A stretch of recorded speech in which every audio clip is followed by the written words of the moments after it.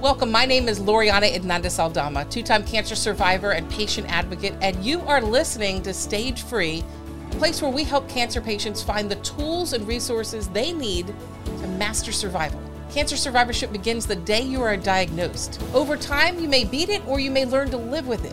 Whatever the outcome, you probably want to talk about it, and that's where we can help. Each week, I will share my insights and personal experience along with notable experts and cancer survivors. Together, we can help patients navigate the complicated road all survivors must travel. The goal, we want everyone to have an equal chance to not only survive, but most importantly, to thrive. Welcome to Stage Free. I'm so excited that you have all joined us. Today, I have another special guest. He's been on before. I'm excited for you to hear from him again. Dr. Mohammed Jahanzeb, Dr. MJ, as I like to call you. Thank you for joining me again today. I love talking to you because not only are you brilliant, but you break everything down in such a conversational way for patients to understand. And there's so much to learn. So today I want to talk about genetic testing. You and I talked about this when we first met. I said, oh my gosh, we have to have you on Stage Free, and also survivorship care plans. So let's start off. First of all, thank you for coming back. And I want to talk about genetic testing. When I met you, we were at a dinner, and I'm telling you, I had my genetic testing when I had breast cancer in 2020. How do I know as a patient, because you don't know when you finish active treatment, what to do next? How do I know when I need another genetic test? How do I know they did enough? I can't even find my genetic testing. I just know they said you don't have BRCA, and then it's not all about BRCA. So tell me what we should know as a patient after active treatment. So the first important thing to know is that contrary to popular belief, 90% of breast cancer patients do not have a family history of breast cancer. So if you have family history, you have reason to be concerned. And if you have family history, then ideally, it's that relative, whether it's your sister or mother, aunt, grandmother, or cousin who had breast cancer, for them to be tested. If they have a deleterious mutation that can be inherited, only then there's a reason for you to test yourself and get concerned. Because if your mother or sister who had breast cancer did not have that mutation, then you should not be worried about a mutation causing your breast cancer. So let's assume that you qualify, which, in some situations, up to a quarter of patients these days could qualify. When you say qualify, you mean by BRCA1, BRCA1, BRCA2, BRCA2? Yes. So that used to be the first set of genes that were described and strongly associated. And the association is strong. There's between 50 and 80% risk over a lifetime to develop cancer if you have either of those genes. So now the panels have gone into dozens of genes. It's not just BRCA1 or 2. And within BRCA1 or 2, there are many variants. And some of those are called variants of uncertain significance, VUS, where we don't really know whether they cause an increased risk or not. But now we look at PALB2, we look at ATM, STK11, P53, that list goes on and on. It's an alphabet soup. Well, I like that you're mentioning this, and I'm going to have you repeat those because so many times women let their guard down and say, well, I don't have a history, or I don't have BRCA1 or BRCA2, and they kind of, forget their scans and not skip a mammogram. But it's not just all about BRCA1 and BRCA2. You could still be at risk with other genetic markers. Yes. So first of all, there are two populations we are talking about, so not to confuse anybody. So first is a relative of a patient who does not have breast cancer, who just is concerned about their risk. So that's one group. But the other is somebody newly diagnosed with breast cancer. So those are two different groups, because somebody who's already, developed it, you no longer call them at risk. They have eliminated their risk by having it. So they are actually a level above. And if they are young, they need genetic testing again, not for themselves, but for their offsprings and siblings and, relatives. So it's a key concept that the suspect number one that we need to rule out is somebody already diagnosed. Right. And then you worry about those who have not developed it yet. And then the second point that you are alluding to is if somebody was tested for BRCA1 or 2 5 years ago, 7 years ago, because we have had those tests for a number of years, and they're still concerned um, by having, daughters and sisters, siblings.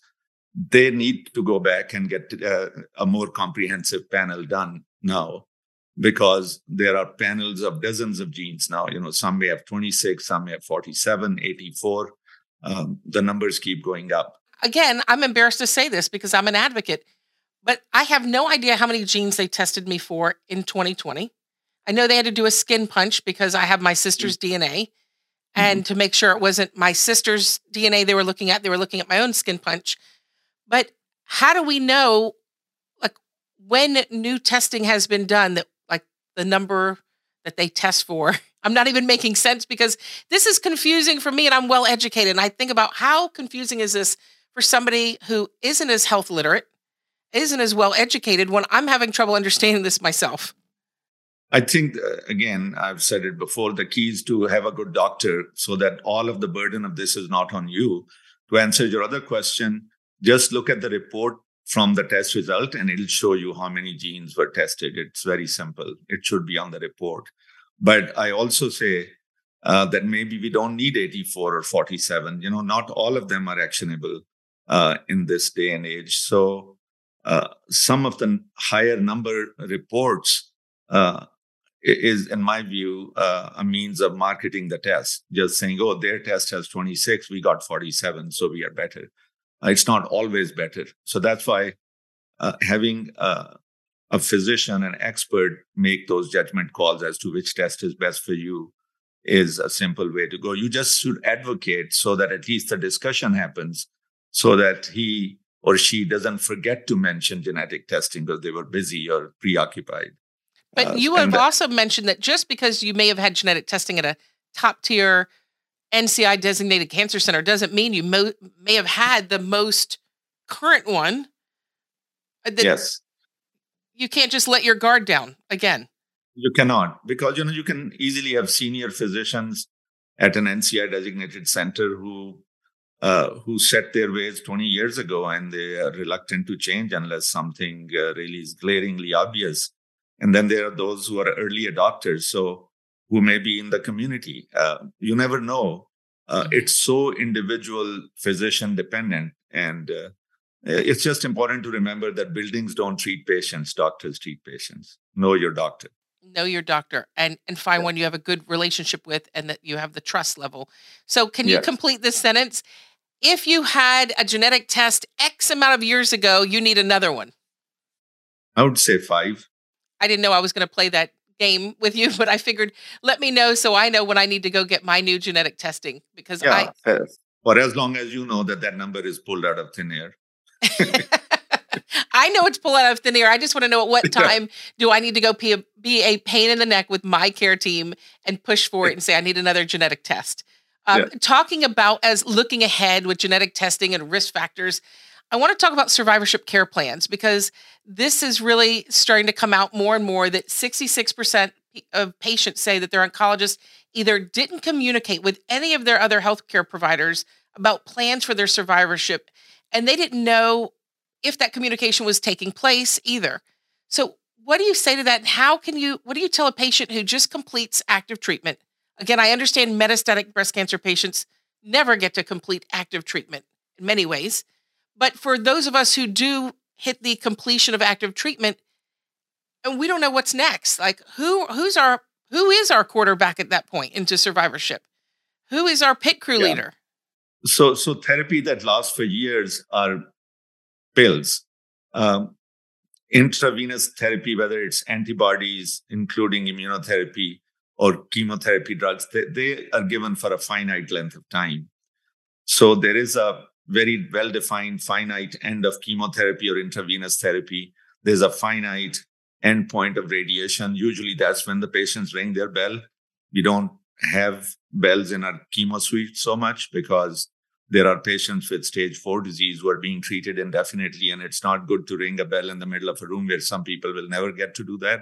So, But in radiation, there is a finite endpoint and patients ring a bell. So I think that can be a good landmark to give them survivorship instructions. And as a medical oncologist, I tell them that you'll need to be seen 3 to 6 months for the next 3 years.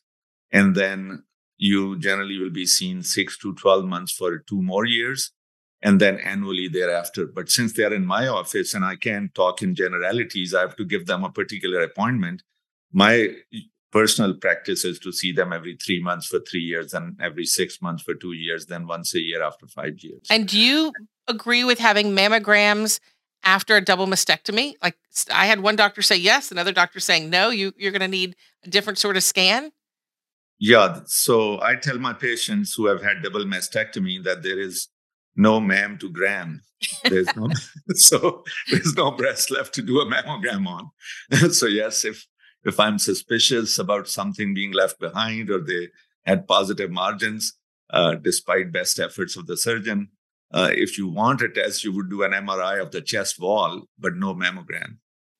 Wow. Okay, that's good to know. So I know what to push for when I talk to my doctors. So it is when you brought up ringing the bell, it really reminded me when I went through leukemia treatment. I never got to ring a bell because after a bone marrow transplant, they say, "Oh, well, just because the transplant's done, we don't know if you're going to live for the next 2 years." So I always felt that there is a lot of talk about whether the bell is good psychologically for people or not, because people who have metastatic, which you brought up, they don't get to ring a bell. I never got to ring a bell. It does play tricks on your mind, and there is that psychological aspect of fighting cancer into survivorship.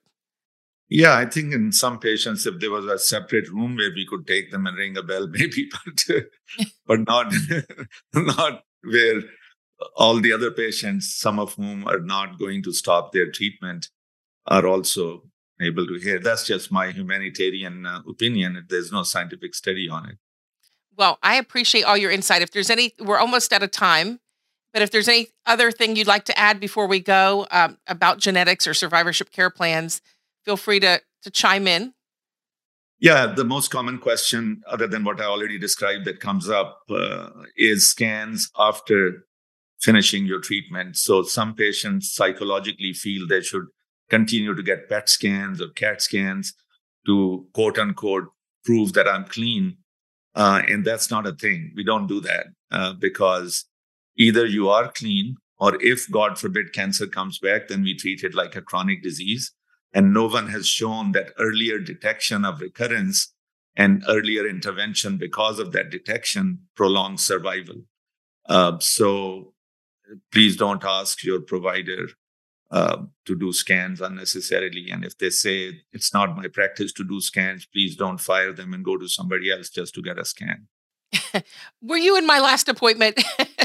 Because I have had back pain, crazy back pain for a few months. And I said to my oncologist, with leukemia, they do a blood draw. You're like, your white count is good. You're good. You can click your heels on the way out and think, well, I'm still in pain, but hey, I'm okay. I don't have leukemia. But breast cancer, throw me in a scan so I can sleep better. Tell me I'm okay.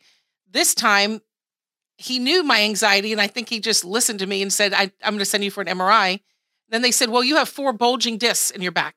Like, oh, well, maybe that's my back pain. So, no, don't get me wrong. I'm not saying to not have scans if you have symptoms. Anybody who has back pain should be investigated for a recurrence, and that would be negligent to not. I'm just saying if you have no symptoms, you're feeling fine, your test results are fine, your physical exam is fine, and you want a PET scan just for good measure, please don't do that. Okay, that is great advice, and that will calm everyone's fears. So, Dr. MJ, you are amazing. I can't wait to have you on again at some point in our series for Stage Free. Thank you so much for joining us. And to all the listeners, thank you so much for listening, because our mission here at Stage Free is to help you master survival and give you the tools you need for success, like what Dr. MJ was talking about. We want you to leave empowered, more educated about your cancer journey, and informed as well. Remember, we are all in this together. Thank you. Thank you. It was a privilege and an honor.